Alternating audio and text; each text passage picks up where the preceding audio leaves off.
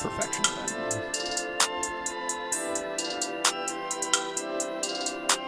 Thinking Basketball Podcast. My name is Ben. Welcome back to...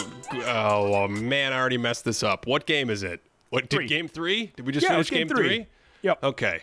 Game 3 of the 2023 NBA Finals. The fatigue is starting to wear me down, going back and forth from Miami. We were in Denver. It was a mile high. Now we're in Miami. You're right on the water. You're probably under the water these days, thanks to the changes in the global climate that nobody seems to care. And poor New York is getting the Southern California treatment. No one seems to care about that. Do you have that thing with your friends where you're like, hey, clean air would be nice? And they're like, what are you talking about? You're being so extreme. Do you ever have that?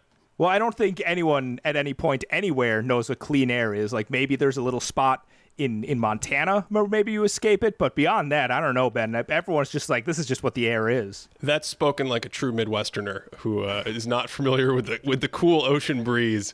Game 3 of the NBA Finals is in the books, and right out of the gate, the Nuggets said, how are you going to stop Nikola Jokic, Jamal Murray, two-man game? I did an entire video about this on the Thinking Basketball YouTube channel, and when you log in to your YouTube, Cody, not sometimes, all the time, they show you the 3 most recent comments really in your face. They put it right in your face. And before recording today, when I logged in, the comment was, what do you mean, can you stop the two-man game? The Heat stopped it in game 2. And I'm like, have we reached the point where scoring 59 points with 14 assists and a 125 offensive rating, they shot 63% true shooting combined. Have we reached the point where that's stopping Jokic and Murray? That's how good this two-man game is. You asked me a couple episodes ago where the pick and roll component of it ranks in history. It's hard to just cut it off because they run so much handoff as well, and they'll even invert the pick and roll. But my goodness, this is spectacular, Cody. These two guys, now they're in a great ecosystem with the shooters around them, but these two guys are playing offense in a synergistic manner. The way they play off each other, the height of Jokic's capabilities where he has like no weaknesses, and Murray playing at this playoff level that we've discussed in past episodes. I don't know how anyone can slow them down. It's unbelievable. And I mean, we're not just talking about anyone here. Like, we're talking about Jimmy Butler, who, yeah, he's maybe lost a step in terms of his athleticism, but as you detailed in the previous Jimmy Butler video, his ability to read passing lanes, his ability to court map defensively is as good as it's probably ever been. And Bam Adebayo, now, 3 straight second-team all-defenses, hailed as maybe the most flexible defender. Draymond Green is obviously in that conversation too, but hailed as one of the most flexible defenders in the NBA.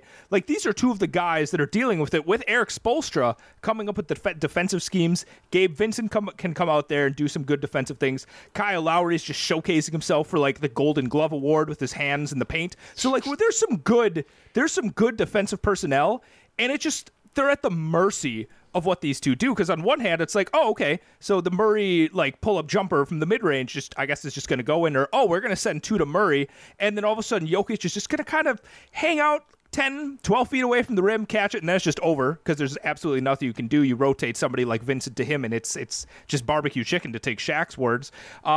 They literally have, and I hate to use the word bag here, but I'm going to use it here, they have every shot in the bag. Like, there isn't an offensive finish they can do besides just like turning Jokic into a lob threat, but I think he does more than okay making up for that lack of verticality. So, yeah, I don't know, Ben. I don't know. I think some people just see that the Heat win and they're like, they stopped it, and that's the end of their analysis. Yeah, I think my favorite new game is to play like guess the stat line with these two guys, because it's just ridiculous. Let's start. Let's see if I can trip you up. It's very difficult. You might know this one because of the silly Game 2 narratives. Which Nugget player has 10 assists in every finals game?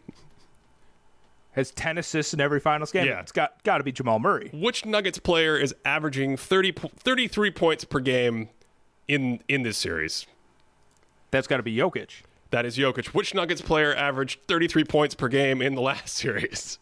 That's got to be Jokic. That's Murray. That's right. I got you on one. Yeah, it's just like what is going on?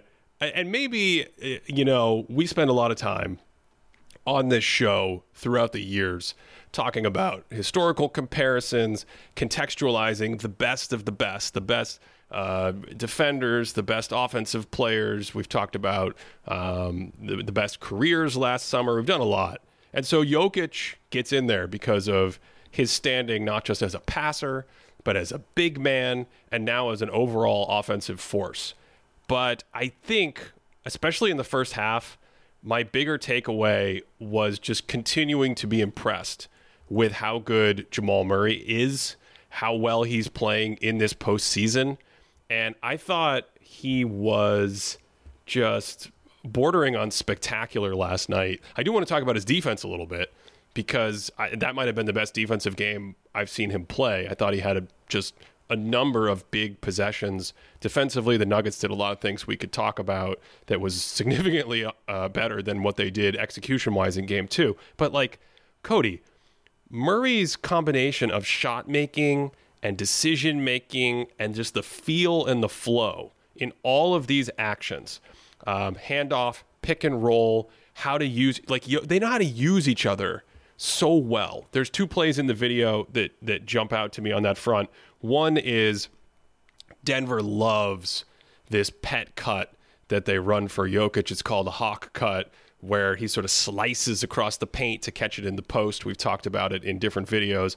And Bam and Miami, they really want to take this away. And so early in the game, one of the first plays of the first quarter, I think, he jumps right in front of it and takes it away. And Jokic goes, okay, well, instead of cutting to the post and have Murray, who's on the wing, feed me a post entry pass, I'm going to reroute myself and just screen for Murray. And then Murray's going to do his dance. It's like when they front the post, Murray runs off Jokic as a screener. There was a play later in the half where Murray came down on the left side. Jokic was going to post up Bam, probably about, 12, 15 feet away from the basket, over on one side of the court that's cleared out. Murray, instead of throwing, he hesitates to throw the entry pass and then turns that into a hezzy dribble to go right at Jokic and use him as a screen, get into the two-man game that way, and then he starts manipulating the defense. So it's interesting to me because he's not a Chris Paul or a Steve Nash or even a Luka Doncic as a point guard, but his feel for some of these things and the way they use each other really is spectacular.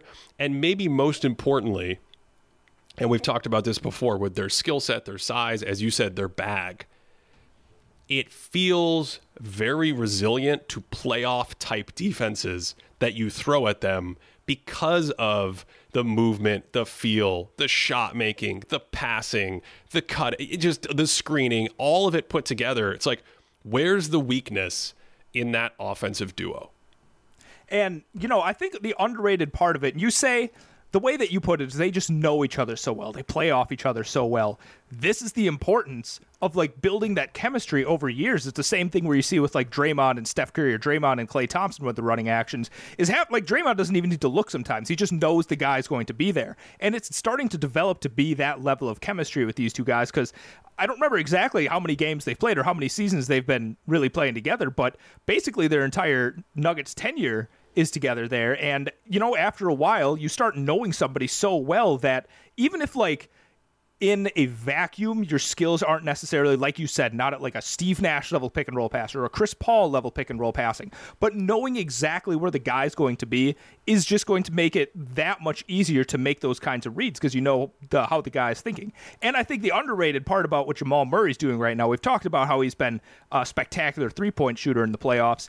His mid-range jump shooting during these playoffs, just unbelievable. If you stack them up against some of the other best mid-range jump shooters during these playoffs, we're talking Kevin Durant shot about 58% from mid-range. This is all from the thinkingbasketball.net database. Did I say 58? He shot 48% from mid-range during these playoffs. Devin Booker, 56%. This is Devin Booker, who we were talking about, is this the best scoring playoffs we've ever seen? Jimmy Butler is 44%. Trae Young, around 44%. We go down to Jamal Murray. he's shooting 52% on 9.5 mid-range jumpers a game. 52% on 9.5 jumpers. So, like you said, I don't even know which poison is best to pick because Jokic, I don't have it right in front of me. Oh, I do have it. He's shooting 51% from mid-range. So do you give up, like, the high-value mid-range jumper these two guys take? Do you let Murray get to the rim? Because I don't necessarily know if his rim finishing is at that level right now. I don't know. Like you said, there's just no way to play it, and I think that makes it such a resilient, potent two-man attack. The answer is definitely not let Jamal Murray get to the rim, although I think that puts into perspective what we're dealing with here. Like, do you want him do you want him shooting a 3, a mid-ranger, or maybe we should let him get to the rim and see if we could challenge him? We tracked last night that, yes, we've got some in-house tracking now. We tracked 43 possessions in the game where they ran two-man action. That's either a pick and roll or a dribble handoff. Last night, they actually inverted it only once. So that means the handoff action is coming from Jokic, and the pick and roll action, Murray has the ball initiating. 43 times. They played like 70-something possessions together in the whole game, and a number of those possessions were in transition. So you're literally talking about, in the half court, defending that set, I don't know, 65, 70% of the time. And then some of the other half-court possessions where they were on the court were things like, oh, Aaron Gordon got a mismatch in the post, or Jokic has a cross-match in the post. We're just going to go right there and start the possession. So it's not an exaggeration to say that on almost every half-court Nuggets possession, especially early in the game, they actually had more in the first half than the second half, they were looking to run something between these two guys, either in the middle of the floor or on an empty side. And it's just like, I don't know how you, I really don't know how you defend it. Just speak, Cody. I've lost the power of speech thinking about this. I think the one thing too that made it so much more potent, Ben, we talk about Christian Braun for a second. So Christian Braun, the element that he brings to this is his ability to stampede, or like while you are cutting, you catch it and you're on the drive, or like catch and drive, or just as cutting in general. His ability to find those seams after somebody swings the ball to him just makes it so much tougher for Miami to set up, because you have these two guys, or you have this one guy that's able to run all this stuff. But on the weak side, somebody catches a ball and all of a sudden they're 6'8", you got 230 coming at you. This guy's going to put his head near the rim and just wants to throw it down on absolutely everybody. I think he missed a huge dunk yesterday that he drew a foul on. But I'm thinking about, there's one play in specific where Jokic gets it. I think usually he likes to set up against the zone, like near the nail, like kind of in the middle of the court. But on this particular play against the zone, he goes down to like the short corner a little bit, throws off the heat just a little bit because he's not the normal place he wants to set up. And they enter it down to Jokic, right? So on the weak side, the opposite side of the court, you have Jeff Green in the weak corner. You have Christian Braun in the weak wing here, like in the slot area. They both kind of cut at the exact same time. I don't know who it is from the Heat, but he's trying to split the difference. Jokic hits Braun. The Heat are completely bamboozled, and I think he throws down a dunk. So it's not just like you have these two guys running their two-man game. Everyone else is standing around waiting for like a catch-and-shoot opportunity. But you have all of these cuts. You have these guys like Aaron Gordon trying to find the mismatches in the paint. And I think all of that in concert together is just altogether what made it so much more impossible. And Ben, this is why I don't coach. I don't know what you do to defend it. I'm watching it on my TV, and I'm like, just run this every play. Just have some kind of two-man action every play, and I don't know what the Heat are going to do. You ready? Showtime. On May 3rd, summer starts with The Fall Guy. Let's do it later. Let's drink a spicy margarita. Make some bad decisions. Yes. Audiences are falling in love with the most entertaining film of the year. Fall Guy. Fall Guy? Fall Guy. That's what the poster said. See Ryan Gosling and Emily Blunt in the movie critics say exists to make you happy. Trying to make it out? Nope. Because I don't either. It's not what I'm into right now. What are you into? Talking. Yeah. The Fall Guy. Only in theaters May 3rd. Rated PG-13. Get ready for the greatest roast of all time. The Roast of Tom Brady. A Netflix live event happening May 5th. Hosted by Kevin Hart. The 7-time world champion gets his cleats held to the fire by famous friends and frenemies on an unforgettable night where everything is fair game. Tune in on May 5th at 5 p.m. Pacific Time for the Roast of Tom Brady, live only on Netflix. So that zone setup was an adjustment from Denver. In the previous games, they did have Jokic up at the top of the key. We talked about how in game 2, in that middle of the floor, Miami was consciously trying to deny the entry pass to the high post. But in game 3, and I think this happens when you play, especially this zone from Miami, which is such a cool amoeba-like, unique zone these days, Jokic, they put him on the lower sort of corner part of the floor and emptied out that corner. And what that does is, if you have the ball on the wing, if you put another player on the wing, it kind of forces Miami to commit to the ball and then maybe commit Bam Adebayo, who's essentially guarding the basket in this zone configuration, to Jokic. And then you get something that starts to look like, oh, are we going to get a deep, easy Jokic post catch? It was a trickier thing, I thought, for the Heat to defend on the fly. The Nuggets actually moved away from it, but they were running it a couple times when they started that zone, and I thought it was just a very comfortable, dangerous, deadly place to configure him and set up. So that, to me, was a clear adjustment in the game. It wasn't a huge adjustment-heavy game. What it was an execution game where, and we talked about this in the last episode, this series is going fast and furious. I've completely lost track of the days. I don't know what's going on, but basically, last game, Denver had issues with communication, especially on switches, and they had issues with closeouts, some very sloppy closeouts. And so the nice thing is you don't have to break your brain tactically. You just have to say, let's button these issues up. We've done it before. We do it most nights. Focus, get on the same page. I thought they simplified a few things defensively. They said, we're not going to do a ton of soft switching anymore, so you guys aren't here in these, Miami's running all these, you described it last episode, Miami's got these gaggles, guys just hanging out, they're not even screening, they're walking into each other, they're circling in different directions. That creates confusion. If you are sitting there expecting a soft switch, then the offense can use that against you. In this game, the Nuggets were back to good old-fashioned hard-nosed defense. They switched when they needed to, loudly and clearly and effectively. And the rest of the time, those guys were blasting through screens, trying to cut their man off, basically working hard and working smart. Most of their closeouts were much crisper. I thought the screen navigation, Murray was a big part of it. Christian Brown was a big part of it off ball. Aaron Gordon was a big part of it. That was great. And I thought the last adjustment that I point out in the video is Jokic.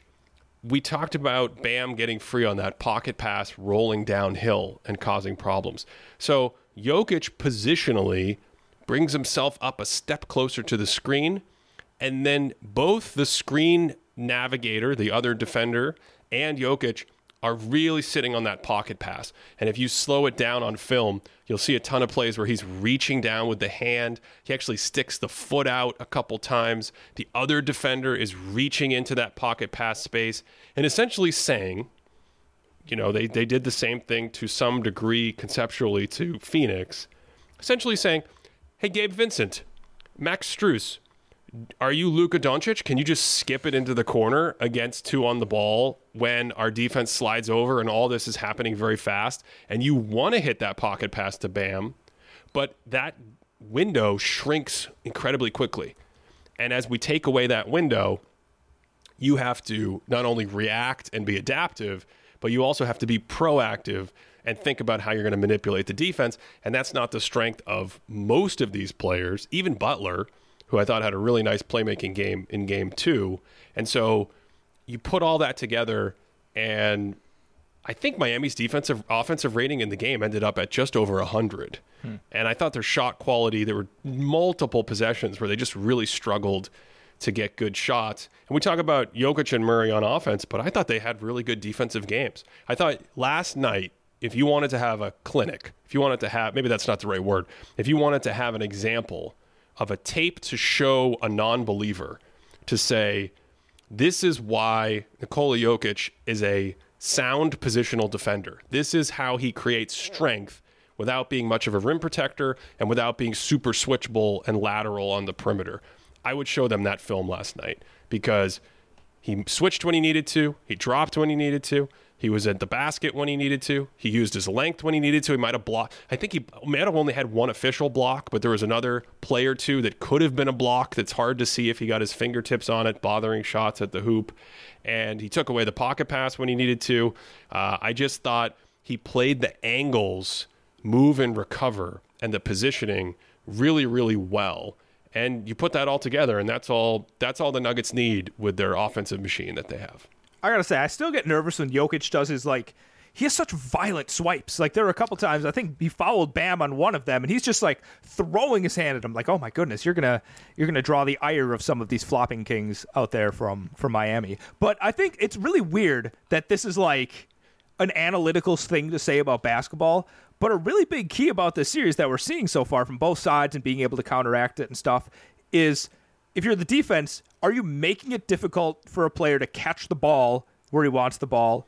And if you're on offense, are you making it open for a player to catch the ball where he wants the ball? Like we talked about with the Jokic thing, like, oh, instead of putting him near the top of the key where someone like Gabe Vincent or Kyle Lowry or Jimmy Butler, whomever is going to be there, is going to be pushing him around, let's just slide him down here for a second where there's not quite as much traffic. Or on defense for the Nuggets, like, are you just going to let Bam catch the ball in the middle of the court, survey, make a Rondo assist, that kind of thing, like be able to sit there and watch for everything else to develop? Or are you going to get some bodies in there to make sure that he's not able to make a clear catch? I think Jamal Murray may have had a steal where he digs down and gets him on that for a transition play. But that's really the key, is are you making it difficult just to even catch the ball? Because, you know, some of these guys are so good. Bam in the middle of the court, Jokic anywhere. Once they have the ball, like, that's already like 70% of what they want, right? They can kind of make it up as they go. But if you make that catch initially very difficult, that's where the game gets a little bit, that's the chess match that I think is really fascinating to watch. All right, here's the check-in I think we need to have before we have the short turnaround before Game 4. Game 4 is going to start before we publish this podcast, probably. If you're Miami, what are your best avenues to create good shots on offense? What are your best avenues on offense to create advantages right now in this series? Can I talk about a Denver Nugget player right now that I'm a little worried about that I think connects with this? Is it stalling to try to figure out where? I just want to know. I want to know how you'd rank the best ways for the Heat to generate good offense right now. I think that the best way is to find wherever Michael Porter Jr. is defending and run him through as many double stagger, DHO types of actions as possible. Because I feel like it was early on in the game. I actually thought the first half of the game, Miami looked pretty solid. I think they were only down by 5 at the end of the first half. I thought it looked good. I didn't think it was like fluky or shot variation or volatility. I'm sure you have some numbers that'll tell me I'm wrong. But from my eye test, just from watching it, that's kind of how I was vibing it while I was going. But I know that there was a bucket early on where there's some kind of pick and roll. Michael Porter Jr. is defending the ball handler. Jokic is dropping back, and MPJ is he's just woefully underprepared, chasing guys around screens and catching up to them. He's struggled. Yeah, he's struggled. And I think, if you have a combination of him he's got to see some balls go in. He's got to psychologically see a couple of his shots go in, because on the other side, I think he can be targeted a lot. So basically, like if Max Strus is in, whoever he's guarding, just run him through the ringer. That's Miami's best avenue on offense, I think. Okay, I guess my question here is, do the Heat, when they target someone, do you think they're going to do it more off ball? Because that will then come at the expense of Jimmy Butler targeting people on ball. And I do want to talk about that. And this is why I'm teeing this question up for you. Yeah. Cody, like I assume your answers are going to pull from a Rolodex of Bam Adebayo delay action at the elbow. I'll give you Jimmy Butler mismatch hunting. I'll give you any of those guys in the post, because you can get those. If you're Miami and you want to try to post up Butler and especially Adebayo, you can get 10 or 20 possessions like that the way you want, just like you want. You can get Bam Adebayo in isolation in the post. I guess we could say, I said the delay stuff already. That's going to have Duncan Robinson and Tyler Hero flying around.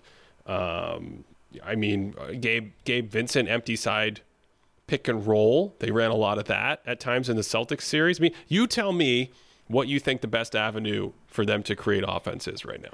I want Bam to have the ball as much as possible in that sort of delay action. I want him to be the DHO hub. And then, like I said, because I don't think Michael Porter Jr. is going to be on Bam. That's just not the matchup we've seen. So then you can start having him run around. Like maybe he comes off, an off-ball screen over here before coming to his man comes to get a handoff or something like that. If that doesn't work out, you can reset with Butler coming over, getting it. If he needs to mismatch hunt, he can do that. And I thought Bam has done reasonably well. If he needs to call on the mid-range jumper, it's good enough that it's not like, oh crap, this isn't the possession that we wanted to have. You don't want to call it as like the first option just because, you need to be like a god level mid-range shooter to make that happen. But it's at least good enough that if the clock's running down, he can make it. So I would like to see the ball in Bam's hands as much as possible with Jimmy, at least somewhat involved, but plan A is Bam having the ball.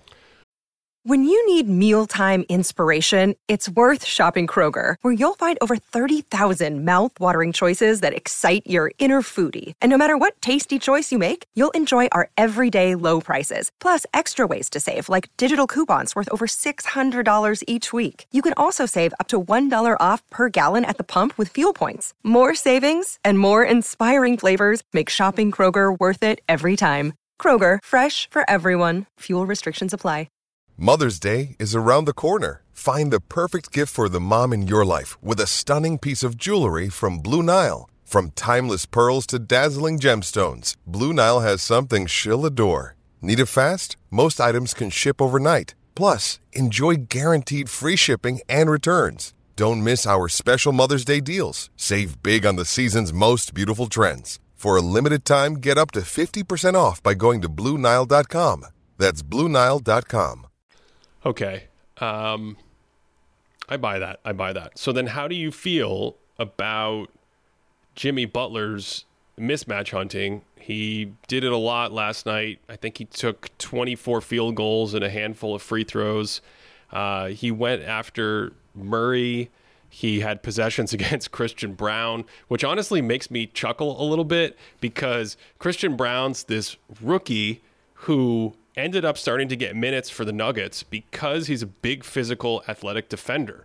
And I think because he's a rookie and his name is spelt weird and just his appearance, I think they were saying last night he looks like he's 15 years old or something. Is this, Kansas kid from the farmland or something. People don't associate how athletic he is with what he actually does on the floor. I think the first play I ever clipped from Christian Braun, the first time was earlier in the season. He comes in the game and he's switched onto Ja Morant, who I think had his eyes just light up at this kid in front of him. And he slides with Ja Morant and blocks his shot out of bounds. And that's kind of how I feel when I watch him go against Jimmy Butler. I'm like, okay, you're Jimmy Butler. You're stronger and you're more experienced. And you're jump stop Jimmy. You're jump stop Jimmy. You could get anybody with that jump stop, but what are you doing? Why are you trying to attack Christian Braun? He's strong, he's quick, and he's long. And it feels like between him and Murray, and you mentioned Porter is really having a rough go at it away from the ball with communication, with lapses. But when he switched on to Jimmy Butler, he can use his length. And that's like the best place Michael Porter could be right now on defense is guarding Jimmy Butler in a one-on-one possession without needing any help. So how are you feeling about that as we go to the second half of the series here? All right, so tell me if you think I'm wrong on this. I thought that Jimmy did a reasonably good job scoring on pretty much anyone not named Aaron Gordon. Yeah, I disagree with that. You do disagree with that? Yeah. Okay. Yeah, I think he had 2 buckets against Murray, maybe 3. I can't remember. I can't be expected to remember the entire game off the top of my head, but he has one on the baseline where he uses the little power push-off move that he likes with his left hand, floats it up, and that was a quick jump stop. That was the Butler quick jump stop where he goes right to the jump stop and then boop, goes right up in the air and floats it in.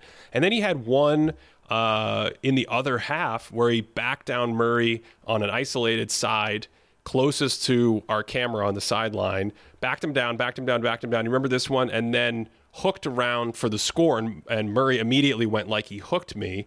I never saw a replay. I have no idea if it was a legit hook or not. Those were the 2 buckets I think he had against him. The rest of the night was not super easy. Sometimes they're sending help late, sometimes they're not. I don't always know if they need to send help late in these matchups, but they talked about that a lot on the broadcast. They're, anybody but Aaron Gordon. I didn't really feel that. I felt like if Miami is going to think their best opportunity to win on offense is for Butler to isolate against Jamal Murray, I don't think that's sustainable. I don't really think that's going to get the job done. Which is why I don't think it's an option A sort of thing. I'm just never like we should go to the isolation mismatch hunting as like our plan A, unless like you have LeBron James on your team and it's 2017, then maybe you can do the mismatch hunting like all the time. But for pretty much anyone else, I think it's like I said, you start with Bam. If Jimmy gets the ball as a secondary action after that, then you can kind of do some of that mismatch hunting. But beyond that, sure, I think it's a good viable strategy at times, especially when it's like, I don't know, maybe near the end of the game. You don't want to worry about turnovers. It gets a little bit tighter, things like that. But no, I would say don't go away from Bam as much as humanly possible for Miami. Okay. You're going to get yourself in trouble with the James Harden people if you say he's the only one who can mismatch. They built the whole offense around him mismatch hunting in isolation. So, all right. What else? What else do we need to talk about in this game? I'm happy to. We've been talking for 30 minutes about this game already. I'm happy to get our final thoughts and move right along to Game 4. Anything else on your radar that you want to discuss? So the Nuggets went on their giant run in the third quarter. And I don't know if you commented on it when I said it before. Did you think that Miami played them reasonably well in the first half? Like, do you think that was a bit of a mirage? Were you like, you know what? This was a competitive game. I do think that the run the bench unit made with Miami was a little bit more fluky, but I was like, I don't know, if Miami can replicate that first half, we can at least see some more competitive games. Did you see it as being like Miami was matching Nuggets intensity or just doing what they need to do to keep it competitive? I could not believe it was like a 3-point game near the end of the half or whatever. And I think a lot of that was Miami making plays. They were very physical. And I thought that helped them throughout stretches of the night stay competitive. Now, a key for Denver is they match that physicality. If you're going to have a high-intensity game where the officials allow more contact, and remember, basketball is a contact sport. It's okay to touch and bump into people and things like that.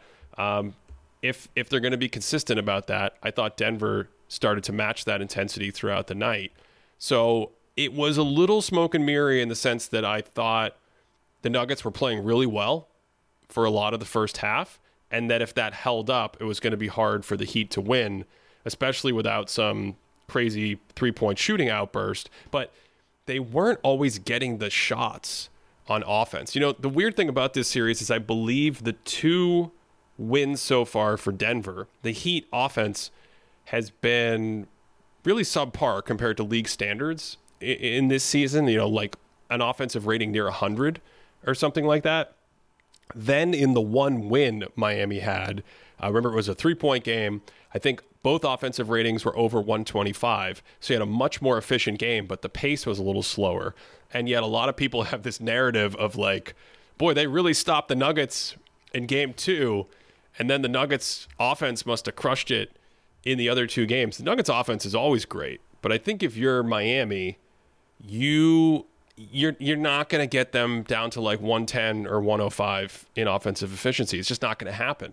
So your pathway to winning is like get them to 115 and do what you did in the other series. Butler gets hot. The 3-point shooters do their thing, et cetera, et cetera. It's just a funny series so far in that the games have kind of played tricks on some of the narratives. Because as you know, after Game 2, it was very good that Nikola Jokic scored 41 points. Because then he wasn't a playmaker. Yeah, I enjoyed talking about that last game. Let me have a stat moment. Cody's stat time. Everyone knows this stat. I feel like if you exist in the world, you already know there's only been 5 playoff 30-20-10 games. 2 of them were either Kareem or Wilt Chamberlain. The other 3 were Jokic. The wild thing to me is that 2 of those Jokic 30-20-10s are within the last month. Like, we've seen it 5 times in history, and Jokic has literally done it in the last 30 days twice. The other one is that the other two guys that did it, Wilt and Kareem, they both played full 48 minutes to do that. Jokic hasn't done that. I know that's probably not like the craziest thing, but I find that to be really fascinating. So that's my little stat nugget for the day. I want to do stat time because we've referenced it a number of times, so I wanted to get the official numbers up. We've talked about the wide open three-point shooting, the way Second Spectrum and NBA.com classifies it. That means that you are at least 6 feet away from the quote-unquote nearest defender when you shoot. You asked last time. In the first round against Milwaukee, Miami had 10 open threes per game, and they shot those at 42%. That was actually the lowest number in the league of the 16 teams in the first round. Now, that doesn't include 4 to 6 feet. It doesn't include long jumpers. We're just talking about what NBA.com calls wide open threes. That's all we're talking about here. In the second round against the Knicks, that series that, as we've said, they really struggled to generate good offense for basically all 6 games of the series. They had 14 open threes per game, and they made 38% of them, which is it's typically right around league average, 38% on their open threes. For some reason, no one in the second round shot well on their open threes. If you look at this data, it's like a conspiracy. In the conference finals, they had just about 10 a game, same as Milwaukee. So against Boston, they had just about 10 open threes per game, and they made 58% of those, which is by far the highest in the tracking era in any given series that we've ever seen. And then in the finals so far, they are at 12, so only 3 games, so it's pretty similar, just a little bit more in terms of open threes, and they are making 49% of their open threes in the finals. 49% on 12 open threes a game. Denver is only getting 7 open threes a game, making 41%. And the thing is, A, Denver does want to generate more open threes, but B, if they're getting post-ups for Aaron Gordon and Jokic, and Miami's going to switch, and Jokic is going to get another post-up there, and Jeff Green and Michael Porter are going to cut to the basket, and they're going to get layups and things like that, they'll take that all day over open threes. Jamal Murray, 2-man game, get to 8 feet, get a wide open little shot. I think they'll take that all day over wide open threes. So, Cody, I don't know if you want to react to that. Make of that what you will. That's stat time to wrap up the episode. I don't know if this... It's not meant to be condescending if it comes off this way. I don't think it is. I think I'm safe saying this. I appreciate that the Heat are doing that in some of those numbers, not just because of, like, as we've seen, the high volatility with it, but you make your own luck. Every element of the game has some aspect of luck to it, every single part of it. And so if you're getting yourself that open that many times a game, great. If that's going to be the way that you're going to be successful, I appreciate that. So I appreciate how Miami has been able to feed into their own luck by getting themselves that many open opportunities. Don't you feel like Game 4? I mean, every time you go into a Game 4 in a 2-1 series, it has that, like, boy, the stakes are really, really high because it's either 3-1 or 2-2. But there are plenty of series that go 3-1 where you still feel like the team can come back, especially depending on the home court. And then there are other series, and to me this is one where it's like, if Denver wins Game 4, it seems extremely difficult for Miami to win 3 times, twice on the road. I could actually see Miami winning another game. It's just the 3 games in a row is pretty difficult. But on the flip side, because it's the Heat, and because of what we've seen, if they were to find a way to win this game, and you always have to, see what it looks like on the actual court, what the actual product looks like. But man, doesn't that reinvigorate? Doesn't that put you right back into a, like, oh, this series is tight. This series could go 6 or 7 games. Am I the only one that feels that way? Do you have that sense of sort of drama and, I don't know what the right word is, pivot pointness about Game 4? I mean, not to go all Heat culture-y thing here, but... back on Heat culture.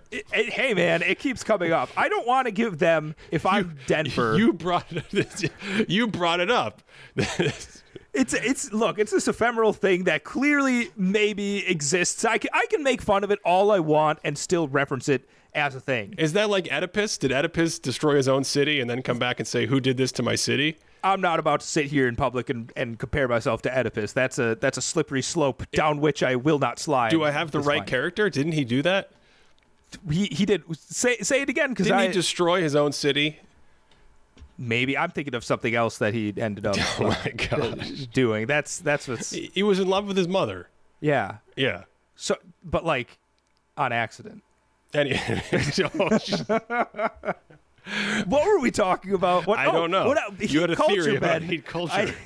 This is what they wait for. They wait for us to get finished with the basketball, and then it's just pure nonsense. The whole show devolves into chaos. Heat culture. Let's hear your theory. Let's do it. I just don't like. If I'm Denver, I don't want to give Miami any shred of hope. And if they keep it close, they're going to keep going and thinking and knowing in their mind that they're the best team. So just the closer it is, the more you're like, man, you really got to lean Miami. And as somebody that's been like, I think Denver's going to win this in 5 or 4, I think it's a dangerous gambit to be playing with hashtag heat culture.